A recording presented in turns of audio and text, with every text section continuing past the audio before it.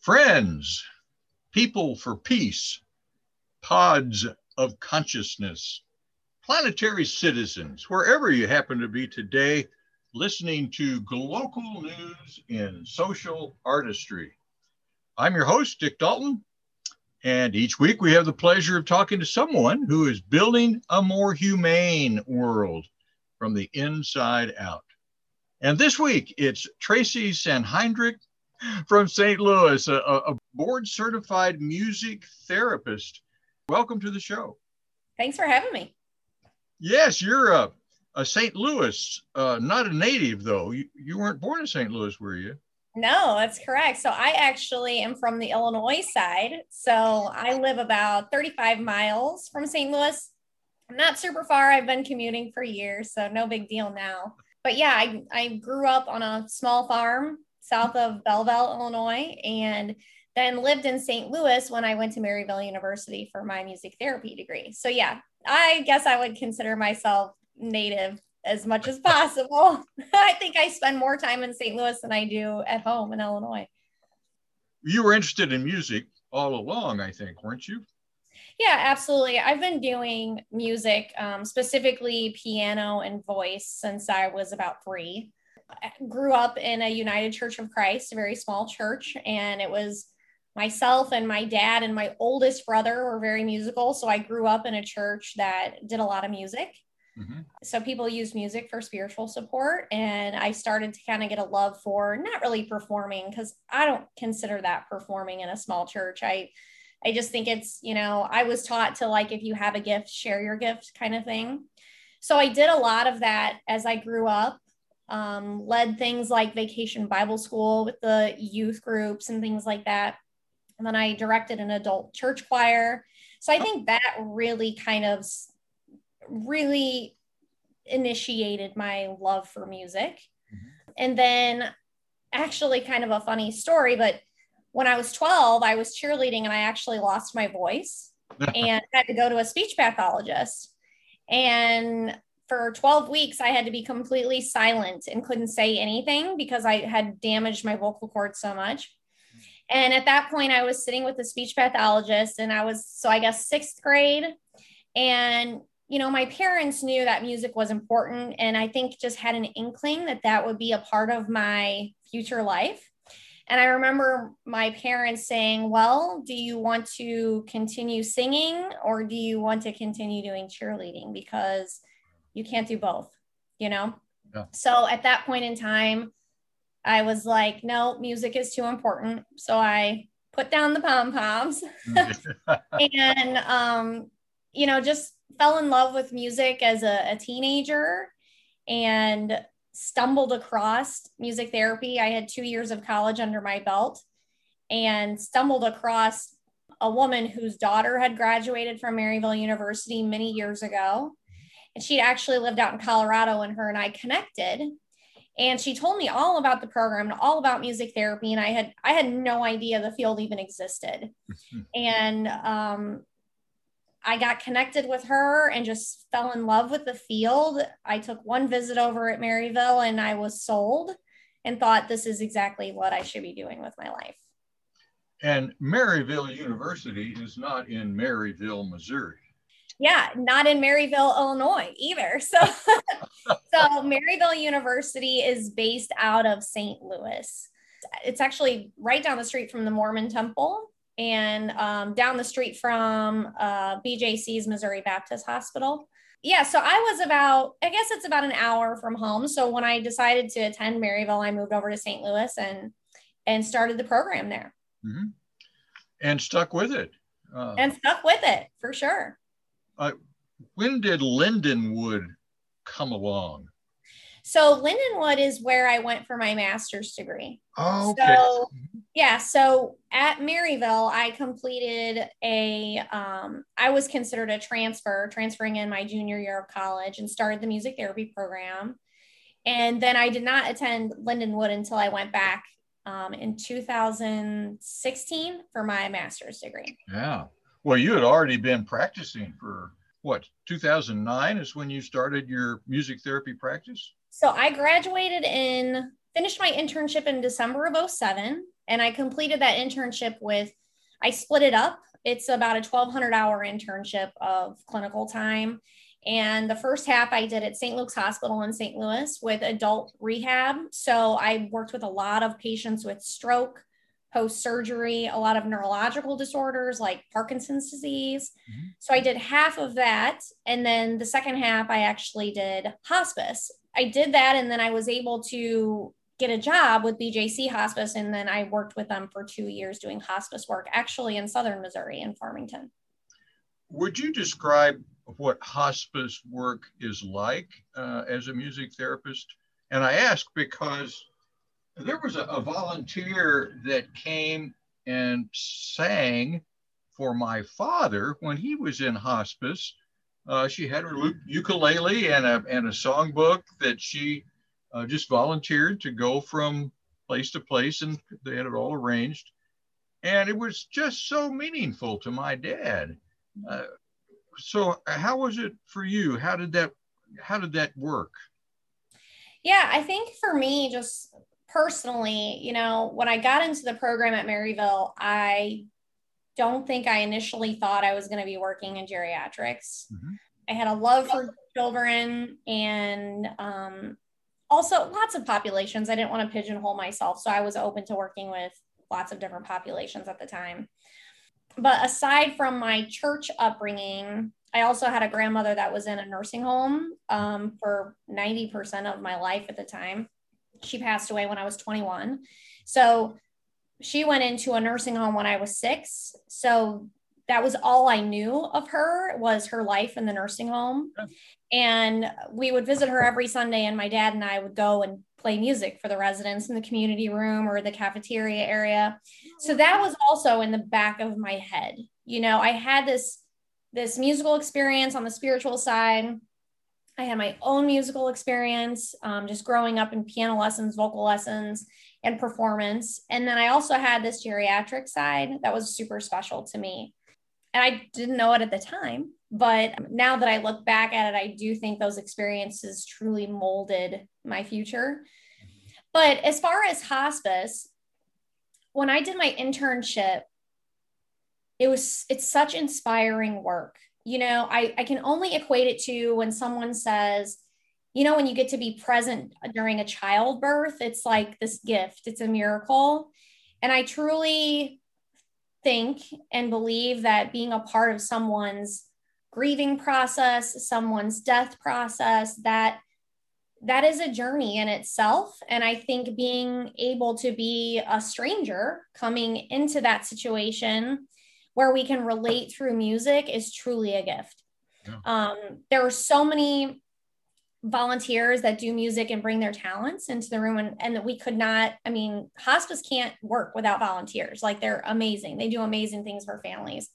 I think the biggest difference and the takeaway between like a music volunteer and a board certified music therapist is a music therapist is trained to use music interventions to cater to the patient. So in other words, towards the end of life, a lot of patients have uneven respiratory breathing. They might have pain. So what a music therapist is trained to do is to be able to use music to support that. So in other words, we can speak a little bit neurologically about how music affects the brain. And the easiest way to describe it is we are rhythmic beings. We automatically sync with a significant, consistent rhythm. So just take your heartbeat, for instance. We can, based on a person's respiratory rate and heart rate, we can match the tempo of the music to what is happening in real time. So music therapists go through a significant amount of training that's what I like to call half music and half medical. So we are trained on how to use our music ability in order to assist in the here and now, helping that patient and the family be able to process grief. Music and sound is said to be known as the last sense to leave the body. So, there's things that we can do. When I was actually an intern and then worked my first 2 years in hospice, I actually co-treated with a massage therapist. So she would actually massage to the rhythm that I was doing in order to match the patient's respiration rate. So and being able to co-facilitate like that was a really beautiful experience that you could have with the patient and their family if they were present. I had no idea. Yeah. That's awesome. Thank And, you. music evokes a lot of emotion. So there's a lot of counseling that goes into the music therapist side. So I'm sure you know yourself, you might hear a song on the radio and automatically it takes you back to a situation or a time where maybe it was a funeral of someone you loved, So if you're working with a patient and you accidentally bring up a song that relates or brings back memories or stems emotion, a music therapist is trained to help that patient or family member process those emotions. And it's so important because you don't want to get yourself into a situation to where you can't help the patient be able to process those emotions. Excellent. Just leaving them to themselves to work it out is not the best plan. Great. So you moved on from hospice to the other end of the spectrum, in a sense. Yeah. So it's crazy now when I think about it because we're in year 12. I was actually finishing up my 2 years with BJC Hospice, and I was working in Farmington, Missouri. So still living in Illinois, working in Farmington, Missouri. I was getting married, and I hadn't planned to continue that job because it was just too far from home. When you're working in hospice, you're doing a lot of driving patient to patient because you're going to homes too. So I was just doing a lot of driving. Although I loved the job and loved the team I worked with, it was just too much driving for me at the time. And I received a call one day from Dr. Cynthia Briggs, who was the director of music therapy at Maryville University, who had known me from day one. And I get a call and she says, "Hey, we're thinking about starting this program with the pediatric cancer centers in St. Louis. And, I met with the team and it's all brand new. And I just really can't think of anybody else who would be, one, be really great at it, and two, be able to handle it." She's like, "I know you have experience in hospice. These kids are sick. You're going to lose kids. I know you can do the intervention, so things like that." And at the time when she called me, I was like, how am I going to do this? Like, I know she has all this faith in me, but I'm feeling really like not qualified to do that work. But she's just like, "I just know how you are. I know how great you are at quickly building rapport with patients. Like I said, that you're accustomed to losing your clients kind of thing." And, she just told me so many great things about the opportunity. And it took me 2 whole minutes to say yes, so it was like, of course, how can I not? How can I turn down something that's, one, new, and two, the director of the program is calling me and asking me to take on and pioneer a program. Right. So Kids Rock Cancer started in 2009. And it is part of Maryville's community outreach programming. So it is a sector of Maryville's nonprofit that is connected also to the Walker Scottish Rite Speech Clinic as well. But yes, it started in November of 2009, and here we are. I'm still doing it in 2021. And was she right? You've lost kids. Absolutely. I knew going into it that, yes, I was accustomed to losing hospice patients, but I would say the majority of those hospice patients were probably over the age of 70. And I had a few young patients. I think my youngest hospice patient at that time was 26, was the youngest person I saw. Wow. Who had just a crazy brain tumor. And that was hard, that's a completely different situation than an 85-year-old passing away from Alzheimer's. And not that I'm negating that being less emotional. It's just at that point in time, I think with age, you start to expect things to decrease, So yes, she was right.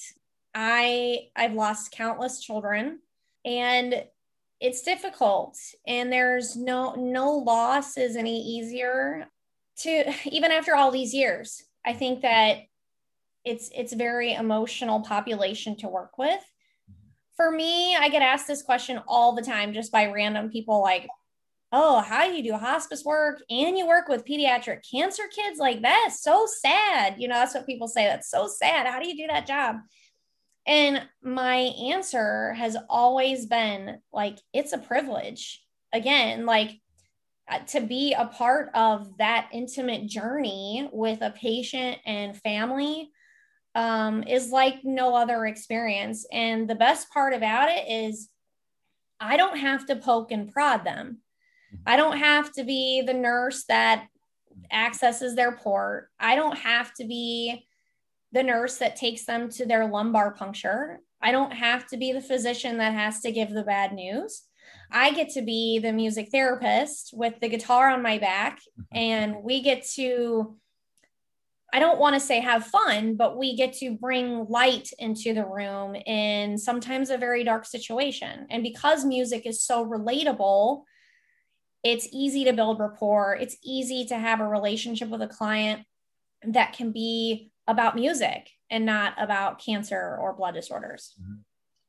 I was thinking of how a grandparent sometimes gets to be with the grandkids without all the responsibility of the thing. So being a grandparent myself, I see how that can work. And I the word that keeps coming to mind is the word sacred. It's like you have a sacred opportunity to journey with these people that don't have a choice really about what's going to happen. It absolutely is. It is this intimate, sacred experience, you know, and music in this situation can be a container, and a really safe one at that. All those emotions and treatment and all those things and all those emotions and feelings can go in that container. And you can create something musical that can share that beautiful story with family, or maybe friends, or maybe it's a 8-year-old who's been out of school for 6 months and they want to share it with their students, or it's just a private music therapy session that helps provide a safe space for these patients to be able to cope with whatever they're going through. I want to remind the listeners that you are Tracie Sandheinrich. You are the owner and chief therapist at Music Therapy St. Louis, your own business, as well as the our chief music therapist at Kids Rock Cancer. Yeah, wow, you're making me sound like I wear a lot of hats. I do. That's not all the hats. There's another one coming up. Yeah, I wear a lot of hats. It's funny, my business partner and I, Jamie Kennington, who also is an additional music therapist for the Kids Rock Cancer team, we joke about how music therapists have to always work with their knees bent. We never know what's coming or how many hats we're going to be juggling. But yes, so when I was working for BJC, that was actually only a part-time position. And so, as I said earlier, I was traveling back and forth to Southern Missouri and Illinois. Well, on the Illinois side, there's not a lot of music therapists. Oh. And St. Louis specifically is sort of has an ebb and flow of getting flooded with music therapists because of the university. Mm-hmm. So, you know, the universities here, there's always lots of music therapists around. So at that time, I was doing hospice, and then I just felt the need to try to do something. How can I get music therapy services to a more desolate rural area? Mm-hmm. And so I happened to be, you know, kind of like in between. And I was just like, I'm going to just do it. I'm going to start knocking on doors. And if I have to do free sessions for a year, I will. You know, like, I will sell this. I promise you, I will sell this. And my very first contract was in Aviston, Illinois, at a long-term care facility called the Aviston Countryside Manor. And the director at the time was just amazing. And she was like, sold, good. That was my very first contract. And I did supportive groups with geriatric groups. So Alzheimer's, Parkinson's, all types of abilities, if you will. And I just loved it. I fell in love with the work, and I worked really hard, and because of word of mouth, I didn't have to do a lot of marketing at the time because of word of mouth and because of small towns. One administrator called another administrator called and said, "Hey, I got this music therapist. You guys got to have this at your facility." So I actually had my own private practice that I started while I was working at BJC. So I was doing that part-time and then doing BJC part-time. So then when Kids Rock Cancer started, I still continued my own private practice because at the time when the program started, it was still part-time. Oh. So I was able to leave the hospice work as far as just BJC, and then I was able to get contracts with other hospices. So I would carry a caseload of hospice patients along with doing geriatric groups, and I probably had up to 12 long-term care facilities at a time. Wow. So it was just a great experience. I learned a lot about owning a private practice. I learned a lot about contract work. Contract work is so different than being an employee somewhere. You don't have, yes, you have a lot of freedoms with contract work, but you also don't have benefits. You don't get paid when you're sick. You don't have time off. You don't have a 401k, all those things. Right. So, long story short, I was doing Kids Rock Cancer. My private practice was booming at the time, and I was getting to the point where I had 2 children.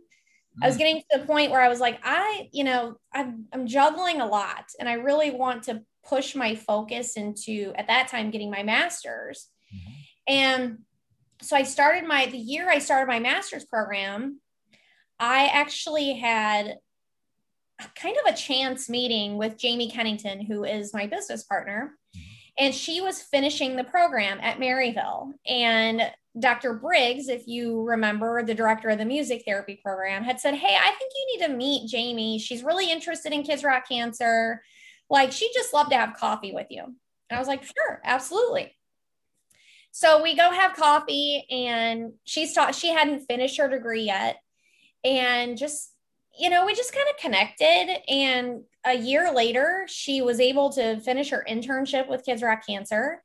And then while she was doing that, we just, for lack of a better phrase, fell in love with each other, just truly best friends and business partners. We have very similar personalities. And we just were like, at this point in time, she was coming on to the Kids Rock Cancer team. And prior to working for Kids Rock Cancer, she had graduated and started doing contract work, and just like breaking her back. Like, she just was, contract work is very cutthroat, I'd say, in St. Louis, because if there's not a lot of jobs, everybody starts contracting. So she just was, and her previous career was marketing. And so she has a degree in marketing. And so she used to work for Anheuser-Busch and did all these contracts and just did crazy, amazing work. So she was used to working hard, but she was just like, "Oh, this isn't what I went to school for." Like, she wasn't used to, to not having the security of a position. When she worked for Anheuser and had a marketing position, she had benefits. She had a secure paycheck.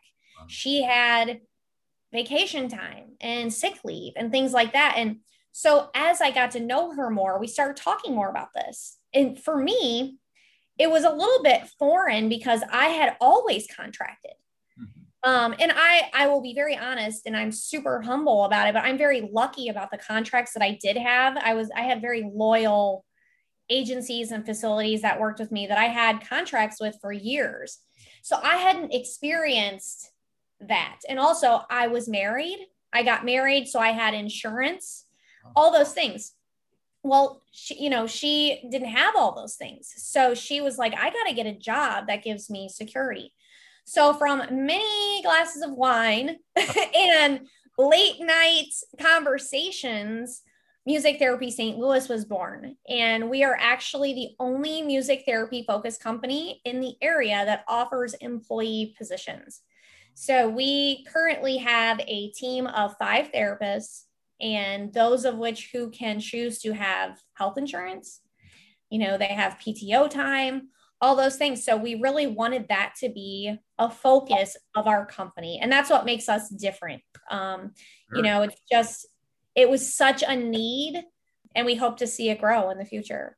Oh, well, it must be growing because you're adding interns and doing things, I guess, people from Maryville are interning with you, probably. Yes, that's correct. So Music Therapy St. Louis is its own entity. So actually, Kids Rock Cancer is one of our contracts. Yeah. So that falls under our company. And then we actually have a working partnership with the music therapy department where we take on 6 to 8 students a semester. And so it's just great, whether they're interns or practicum students. So we're able to provide a secure student placement as well. Wonderful. What a setup. I don't know how it happened. Like I said, over many glasses of wine and late night conversations, I guess. But I think we just decided that there was such a need, and it would be crazy for us not to at least try and do something and better the field, better the opportunities for therapists in the area. So we'll see what happens. We're excited about the future. I bet you are. Sounds great. Well, what does this have to do with something called Sick Cells? Oh, okay.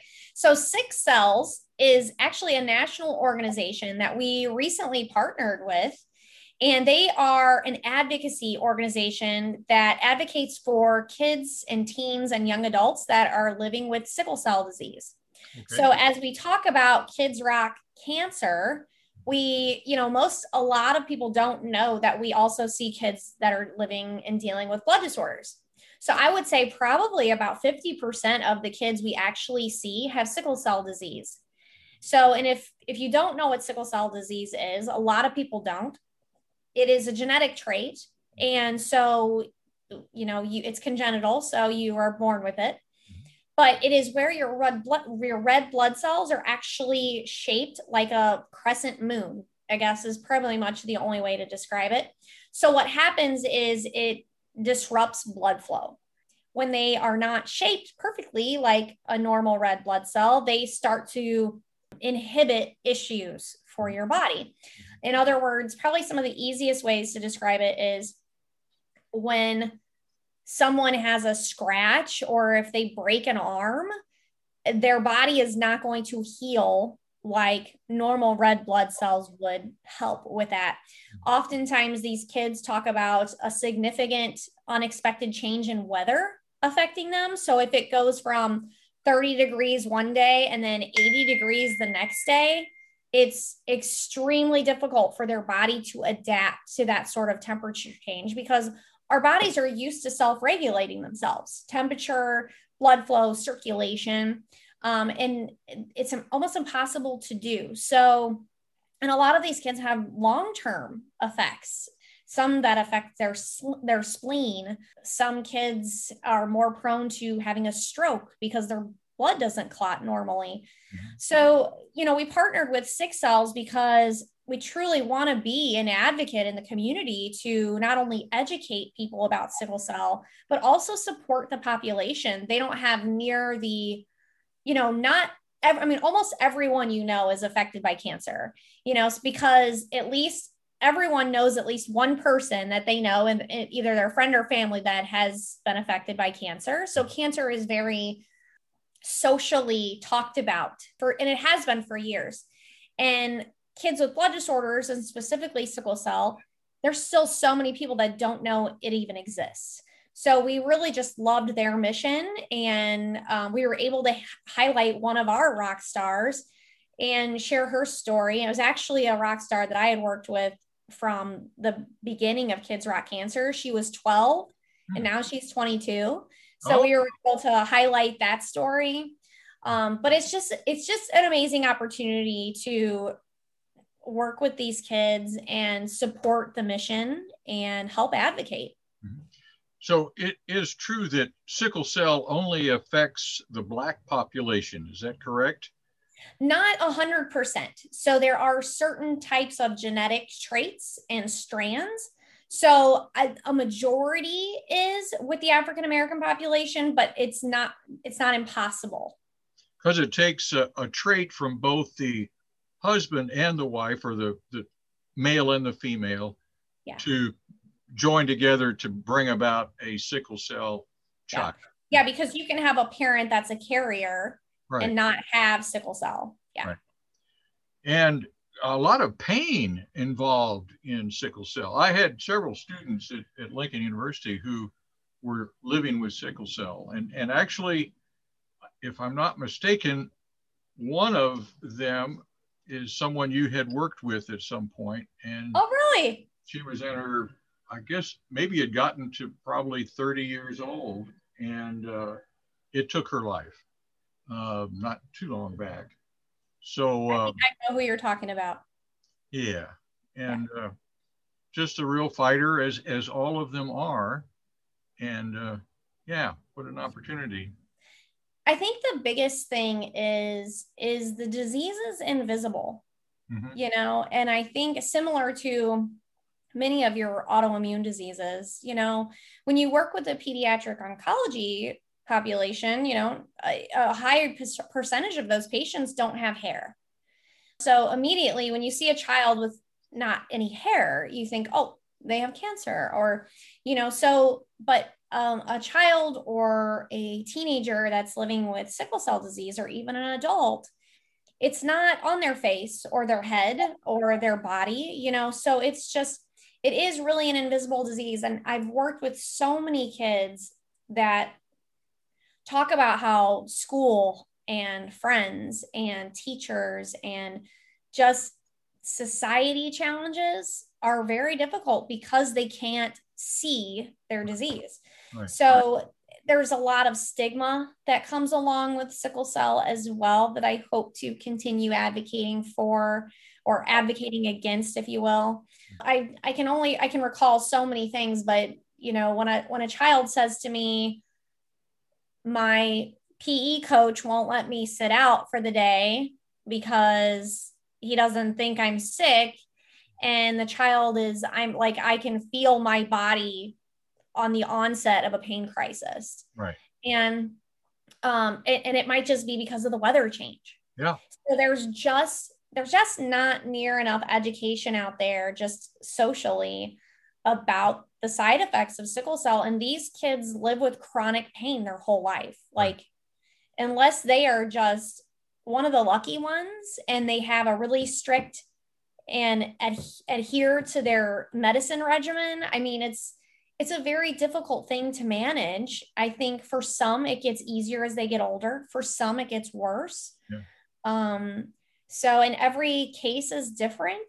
Mm-hmm. So it's just, I think if we can advocate as much as possible for these people, it's so important that they get the help and the respect that they deserve. You know, it's not their fault. They don't know any other, they don't know anything else, you know? So I hope to continue furthering that advocacy. Thank you. Very needed. One of your practices is to work with some of your patients to write songs. That's right. Yeah, just to kind of go in depth a little bit. So specifically, Maryville University's Kids Rock Cancer program, when it was built, was decided to really focus on one music therapy intervention, and that was therapeutic songwriting. Oh. And we did that because when the ideas were flowing, you know, we were at the time we didn't want to get into the hospital organization and do a program and do all music therapy. And then the hospital say, oh, well, we don't have to pay for it, right? Like, we don't need a music therapist because you guys pay for it. The nonprofit pays for it. So we wanted to be really careful and strategic about the mission of Kids Rock Cancer, being we were going to stick to one unique opportunity because we wanted to give hospitals a taste of what they could have and what music therapy was. And that has truly helped. At the time, there was only one music therapist at Children's. Now there is 3. So it's awesome. Mm-hmm. And at Cardinal Glennon, there was no music therapy when we started, and now they're a team of 3. Wonderful. So even though it's taken time, it's like the hospitals have truly seen the value in what music therapy can do and how it can benefit their patients. Mm-hmm. But yes, so we do focus on therapeutic songwriting. So this is an opportunity for kids to be able to write a song about whatever they want. Mm-hmm. We don't go in there with any agenda. I was just with my intern today, and I was like, just focus on building rapport, introduce the program, get to know the kid, let them feel comfortable with you. And then we talk about music. Ask them what kind of music they like. If he's got a dinosaur blanket, say, hey, I like your blanket. And you like dinosaurs, just get to know the child. That's 50% of the gig right there. You've got to get the child's buy-in because we're not there every day. We don't have a specific caseload. So we go in, and honestly, it's a conversation. It is a supportive counseling conversation that talks with the patient about whatever they need to talk about. And the session, we let them guide the session. This is really a person-centered approach to music therapy. And I've had kids write songs. I've had a 5-year-old write in-depth songs about death. Wow. I've also had 16-year-olds write about how they miss their dog at home. Like, it's just no situation, no session is the same. Mm-hmm. One example I can give you is I'm bringing it up because I share the dog example, mm-hmm. but we also support siblings of cancer patients, and we also support kids that are affected by cancer, meaning if they have a parent or a grandparent that is dealing with cancer. Mm-hmm. When cancer hits the family, it turns everything upside down. So we really want to kind of support the family as a whole. And I was working with a girl whose mom had cancer. And the whole time we're talking, and she's like telling me all these deep details and, expressing her thoughts about her mom's cancer treatment and talking about if she's going to make it or not, like all these very emotional things. And then as we're doing that, I always ask the patient's permission. Is it okay if I write things down while we're talking? Because later on, that's what I would consider an idea page. So it's what we go back to reference for lyrics or content of their song. So as we're probably talking for maybe 45 minutes, I'm like, okay, let's take a look back at your idea page. And you've talked about this, and you've talked about this, and this, and this. I said, wow, these are really big things. Like, is there anything that's really standing out to you that you want to be the main idea or the hook of your song? And she kind of sat there for a minute, and then she says, actually, no, I really just want to write the song about my dog. And like, she didn't say one word about her dog the entire time, and I'm like, well, okay. I go, well, let's write about your dog. So tell me more about your dog. Tell me more, So long story short, as she was telling me about her dog, I quickly caught on to the fact that this was not just about the dog. Sure. This was about her being an only child. This was about her not having anyone to talk to. This was about having a furry friend that was her best friend that could support her and be with her in a time that she needed support when no one else could. And it just was like, it was like a total eye opener, it was like, wait a minute, like you're divulging a whole nother level of what you're going through, because not only are you going through these things with your mom, but you feel like you're doing it alone. So that was just like a complex thing. So then this, like, her song became about her dog, but it became more about how the dog was getting her through. Right. So it really taught me early on to not have expectations with these sessions, and to truly allow the patient to guide you, because you just never know what someone is going through. What a story.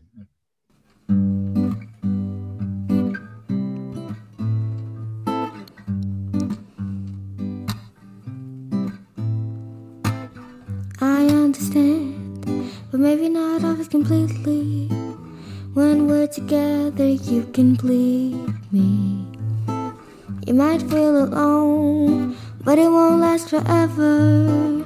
But at least we can be alone together.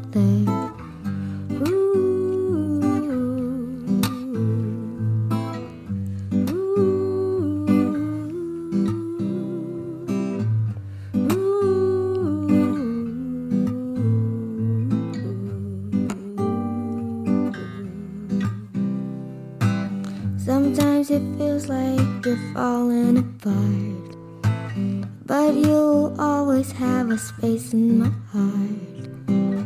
You can always feel this powerful love, even when you feel like you've had enough. I understand, but maybe not always completely. When we're together, you complete me. You might feel alone, but it won't last forever. But at least we can be alone together.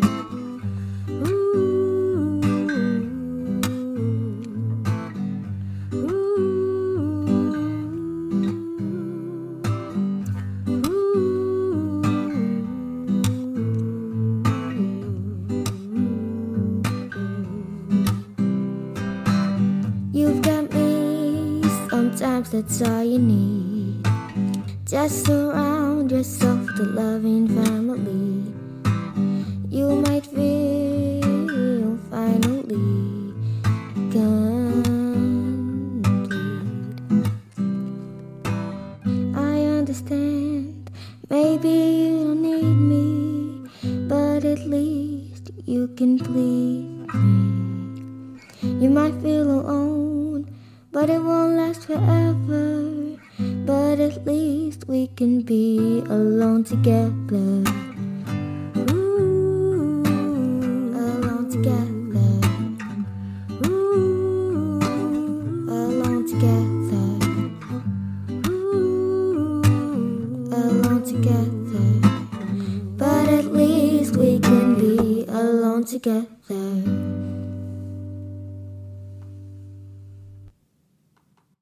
Well, is there a national association of music therapists? Yes, there is the American Music Therapy Association, and that is a national organization. And have you and your team done any presentations there? Oh, yeah. Oh, okay. I've done presentations on just about everything I've done in my career, from hospice work to post-stroke work.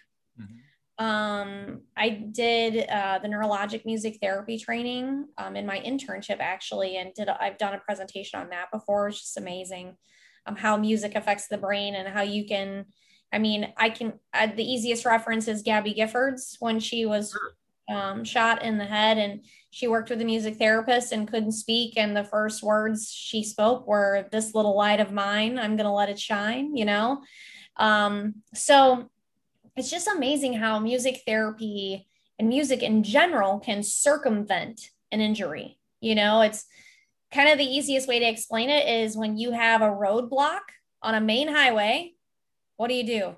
You got to figure out a side road to get around it. And that's what music does. It circumvents the injury. I also do a stroke survivor choir, and it's with a group in St. Louis that supports patients that are dealing with aphasia. Sure. So a lot of them, can understand everything I say, but a lot of them have expressive aphasia. So they, because of where their stroke happened in their brain neurologically, they can't always say what they want to say. Mm-hmm. But they can sure sing. How does that happen? It's how the brain works. Scientists used to think that music was stored in only one part of the brain, But the truth is that it's stored in multiple parts of your brain. So when one part doesn't work, it's working in, music therapy, or music is being analyzed and working in other parts of your brain. So it's just, music does powerful things. I think we understand it now, and there's so much science and research behind it.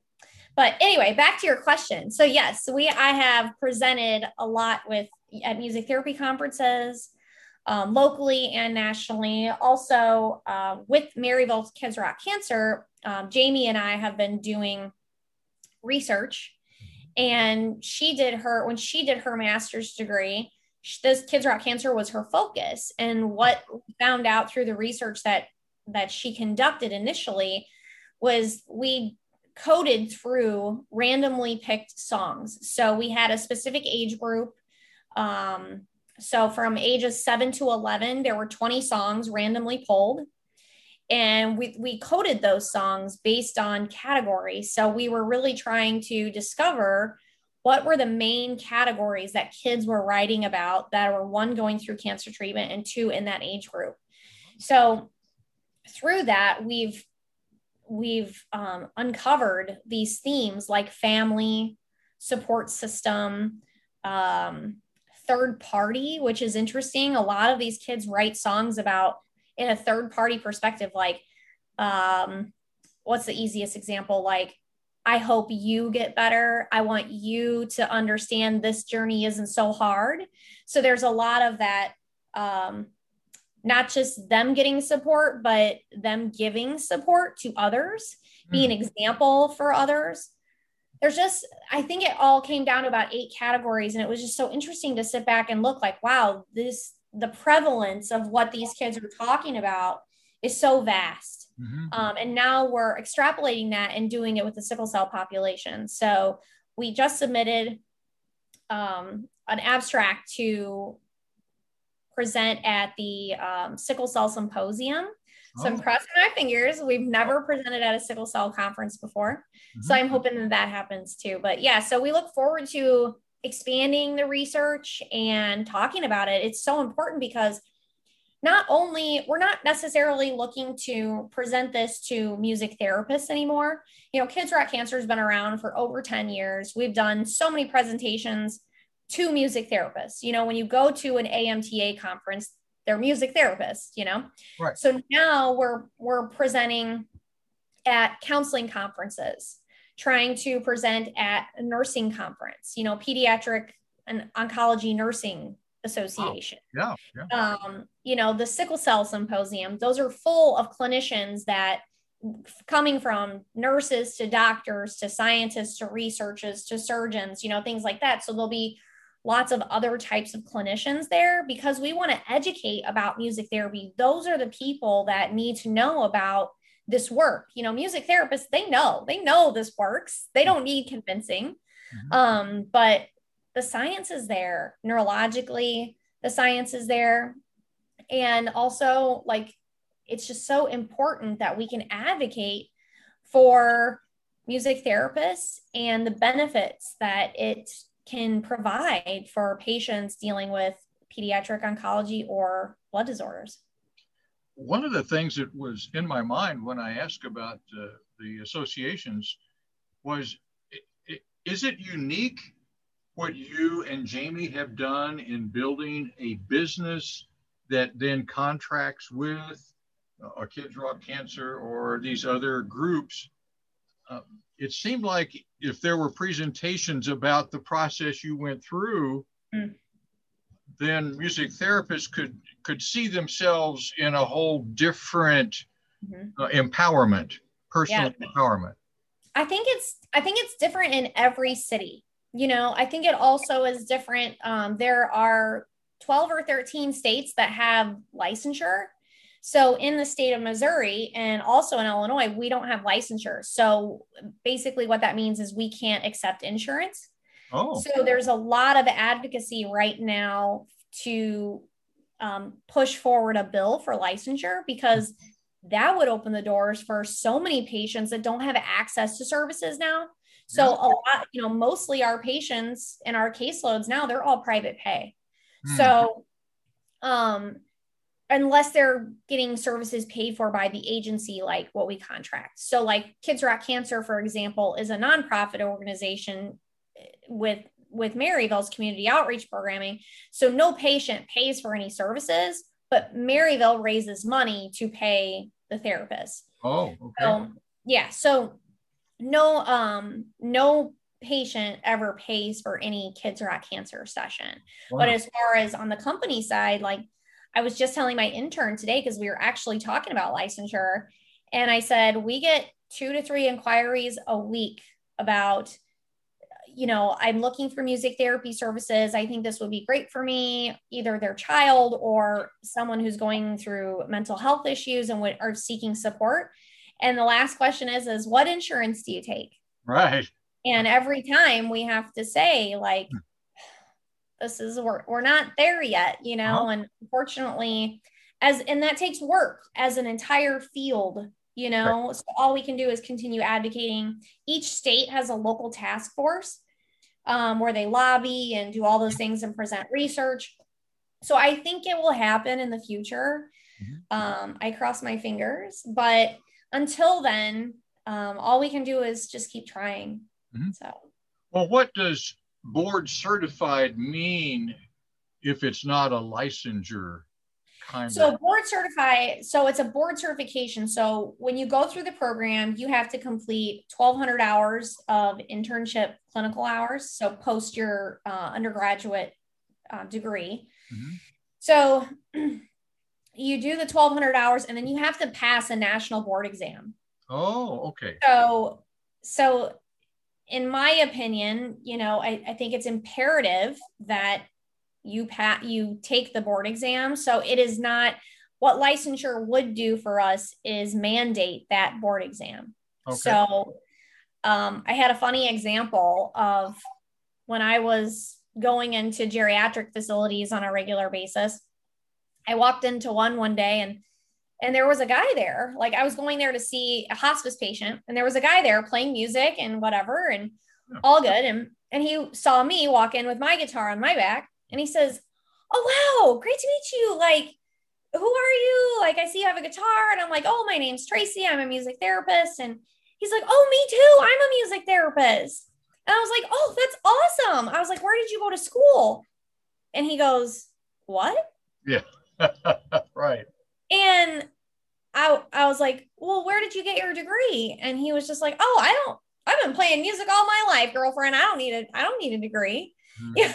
But literally his badge said XYZ music therapist. Oh my. So, which I'm not saying he wasn't doing great things, but at the same time, like, we need licensure to efficiently distinguish a professional and a volunteer. Right. They both have a place in this world. They both have an important place in this world, and in supporting people. Mm-hmm. People need music. So I don't want to say volunteers are not good or whatever. I'm not saying that at all, because we do need them. Mm-hmm. But there's a reason why we have a board certification and the education that we do. So that board certification gets you the MTBC, and then that allows you to practice in any state. Mm-hmm. So that, like I'm doing Zoom sessions with a girl who lives in Tennessee, like, oh, how crazy. So, but yeah, so I do hope for more licensure for licensure in the future. I do think it will help us navigate. I think it will help music therapists. I think it will help volunteers who do music just navigate the difference. So you just said you're doing Zoom sessions? Yeah. So in light of the old friend COVID, we had to quickly, with our knees bent, adapt, as everyone has over the last year. And I will say it was a little scary at first, but it's actually, there has been many silver linings. I'm also leading a group right now. I work with an organization called the Angel Band Project that's based out of St. Louis that provides music therapy services for sexual assault survivors, and domestic violence and intimate partner violence. And this year they received a grant to provide online sessions, not just in St. Louis, but we're servicing areas like Springfield. And, it's just, in order to be able to do that, we never thought we'd be able to do that and to reach people in areas where there might not be a music therapist, or where they might not have access to services. So there is a big silver lining, we're in, like, the patient that I'm seeing in Tennessee, like they don't have access to a music therapist. So with the capabilities of technology and Zoom now, we're able to do these sessions via Zoom or online. Marvelous. Which should be a boon to the students now that are coming up, and your interns, and the possibilities for building clientele has just been grown exponentially. Yeah, it's truly limitless. I mean, at this point, we talk to our students and interns, and it's like, well, if you don't know how to use the technology, you better figure it out, because this stuff isn't going away. Right. It's even post COVID, like we're going to be servicing patients online forever now. Right. Just like doctors are. Exactly. This is pretty handy, Yeah. Telehealth is, and it's just, I mean, I'm a mom of two. Like, if I have a 4-year-old that has a fever, like how much easier it is for me to call my doctor via Zoom and, say, this is XYZ is going on, and do I need to come in for an appointment, or are we okay to continue, or it's kind of unbelievable, really. And sometimes a saving grace for many patients and families. Indeed. Well, my head swims with the number of things that you're juggling still, and the journey that you've taken to get there. I bow my knees, bend my knees, and bow to your passion and your expertise and the heart that you bring to it. It really is a work of heart. If your heart isn't there, I think the client knows it right away. Oh, absolutely. It's funny when I recall back to that day when Dr. Briggs called me and said, "Hey, I really want you to do this. You think you can do it?" And I remember that feeling like I couldn't do it. And there have been times and days, and especially like when I've lost patients, it's like, oh man, how can I continue this? But again, I really do consider it a privilege to be able to be in their lives, especially at such a scary time or intimate time. Life is so precious. So if I can bring music and light into that situation, you won't have to ask me twice. Well, Tracie Sandheinrich, Music Therapy St. Louis, LLC, and all the other things that you do. Thank you. You've brightened my day. I get goosebumps just thinking about all that you do. And thank you. Absolutely. Thank you for having me on the show. And friends, wherever you are, remember, that is your world. So please leave your world cleaner, more peaceful, and more loving than you found it, because if it is to be, it is up to us. So take care and talk to you soon.